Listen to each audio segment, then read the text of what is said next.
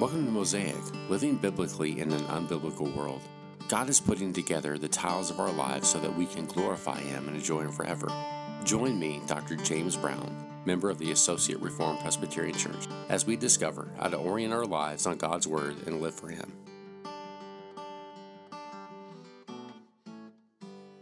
In today's modern American church landscape, you're almost told that if you're not involved in a small group, you're missing out on what it means to be a follower of Christ. But what do small groups and family worship have to do with one another?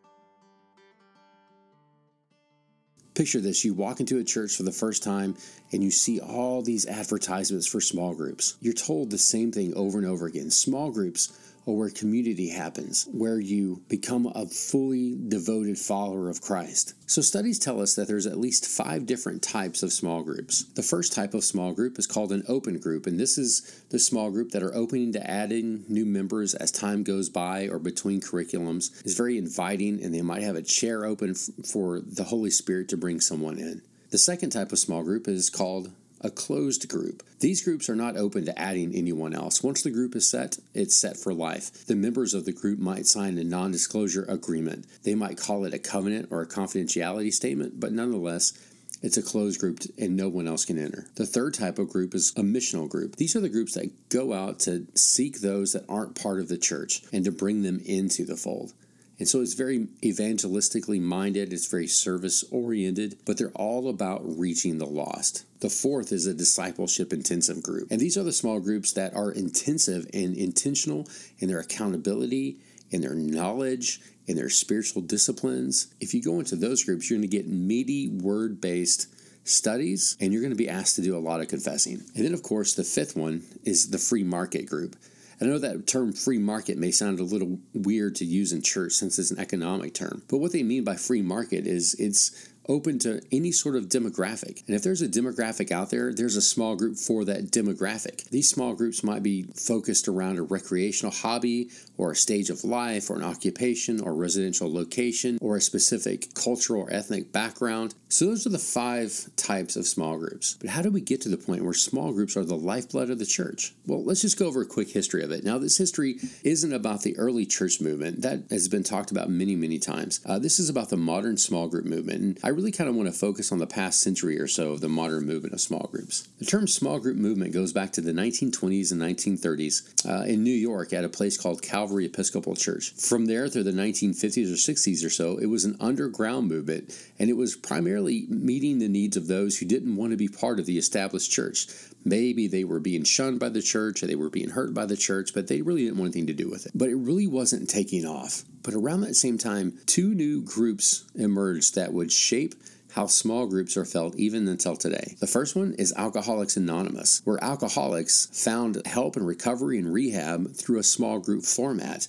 And then the Navigator Ministry, where people were being discipled in a small group format. And this reinvented the idea of small groups. But instead of being a discipleship group, in the 60s through the 80s or so, small groups were really missional. They weren't focused on discipleship, but they were focused on evangelism, meeting the needs and preaching the gospel to people that would never walk into a church door. In the 80s and the 90s, there was a turn in the ideology of the small groups. The focus changed from evangelism to discipleship. For those that follow the modern church culture, these decades we know as the church growth movement. And the point of the small group was no longer about reaching the world for Christ, but it was really about keeping people from leaving the church. And beginning in the early 2000s, the small group movement coalesced into something different. It changed into really mostly affinity groups that take on a cookie cutter mentality. But as the role of the internet, video-based curriculum, the idea of bigger mega churches sending stuff out, the cookie cutter mentality became more and more of a thing. Now, does any of this mean that small groups are bad? Well, I think small groups can be helpful and they can be supportive. But if we look at those 5 types of small groups, there's some dangers involved with each one of them. Each one of them can lead to some sort of sense of exclusivity or superiority or maybe an egalitarian perspective of the church. For instance, take a look at the open group. The open groups are the ones that will allow whoever to come in. If you do that, you could easily bring someone that trying to bring dissension in the church or really just wants to make it all about them because they're in a bad spot. And so you never get around to actually getting into the Word of God. If you look at the closed group, well, the closed group are the ones that might sign the non-disclosure agreement and they're not open to adding new members. You know, that non-disclosure group has always seemed a little bit problematic to me. I understand the sentiment behind the non-disclosure agreement because you don't want people sharing secrets, but God's already commanded us not to do that.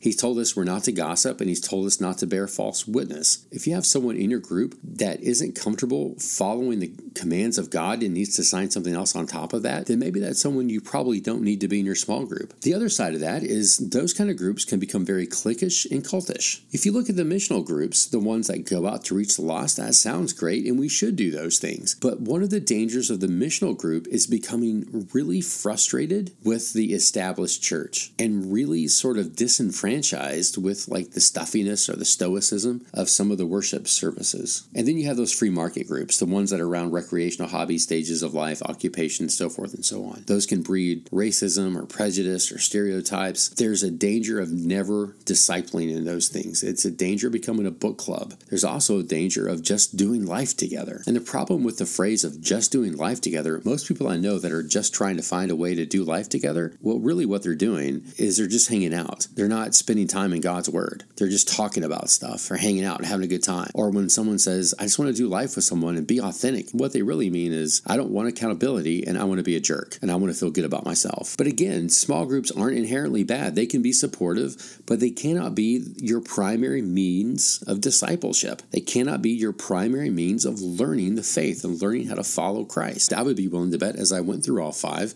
you were probably thinking, I'm in this type of group, or I want to be in that type of group. But what's missing in all of that? What's missing in all that are children and youth. See, we go through all of this stuff to try to find a small group that meets our needs, and we are more than happy to send our kids to a program. As long as we're getting fed and the kids have a video or kids have an arts and crafts to do, then it's great. You know, I know some people that are really passionate about kids, that really want kids and youth to know who Christ is, to learn how to worship him in spirit and in truth. I've rarely met someone that says they're called to children's ministry or they're called to youth ministry. So the question then becomes, is there a small group where family can participate together? Is there a small group where children, both young and adolescent, can get fed and learn the Word of God just as the adults are? Crazily enough, there is. It's called the family. The family is the original small group, and if you look at the family as a small group, there's three benefits that clearly are evident. The first one is that you teach the next generation faith. The second is that children learn complementarianism as well as learn how to submit to authority. The third one is you're simply strengthening family bonds and ties with one another. Let's go through some scriptures that talk about the family as a small group. The first one that comes to mind comes from Genesis chapter 1, verses 27 and through 28. So God created man in his own image. In the image of God, he created him, male and female, he created them. And God blessed them, and God said to them, Be fruitful, multiply, and fill the earth and subdue it. Have dominion over the fish of the sea, and over the birds of the heavens, and over every living thing that moves on the earth. When you are operating as a godly parent and you're teaching your kids faith, you are having dominion over your kids. A few books over in Deuteronomy chapter 6, verses 4 through 9, we read this. Hear, O Israel, the Lord our God, the Lord is one. You will love the Lord your God with all of your heart and with all your soul and with all your might. And these words that I command you today will be on your heart. You will teach them diligently to your children. You shall talk of them when you sit in your house and when you walk by the way, when you lie down and when you rise. You will bind them as a sign on your hand, and they shall be as a frontlets between your eyes. You shall write them on the doorposts of your house and on your gates. I don't know if you noticed that, but God is saying you will teach the commands of the Lord diligently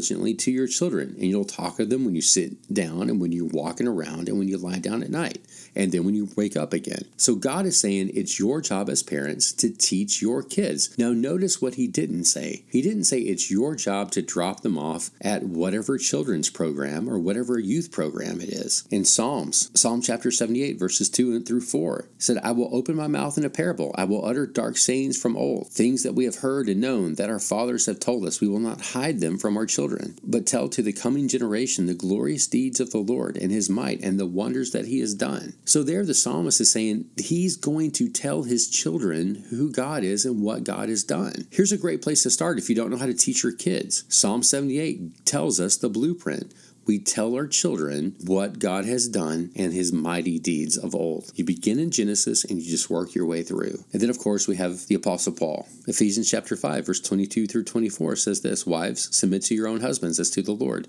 For the husband is the head of the wife, even as Christ is the head of the church, his body, and himself its Savior. Now, as the church submits to Christ, also wives should submit to everything to their husbands. So here we see that fathers are the small group leaders of the house. It's their job to teach. It's their job to instruct. It's their job to lead. And then just one chapter over, Ephesians 6:4, fathers, do not provoke your children to anger, but bring them up in the discipline and instruction of the Lord. So dads, not only is it your job to lead spiritually, it's your job to teach the discipline and instruction of the Lord to your family. It's your job to disciple the family. In fact, Paul would say it like this in 1 Timothy when he's giving the qualifications of both an elder and a deacon. In 1 Timothy chapter 3, verse 4, he said of the elder, he must manage his own house well with all dignity, keeping his children submissive. And just a few verses down in verse 12, he says, let deacons each be the husband of one wife, managing their children and their own households well. So we see dads are to manage their children well, their household well, and keep their kids submissive. What does it mean to manage your household well and keep your kids submissive? What it means is that you're teaching them the discipline and the instruction of the Lord, and you're telling them of the great and mighty deeds that God has done, and you're leading your family spiritually. So you're operating as a small group because you are a small group. In the family is where you learn how to live your faith out loud.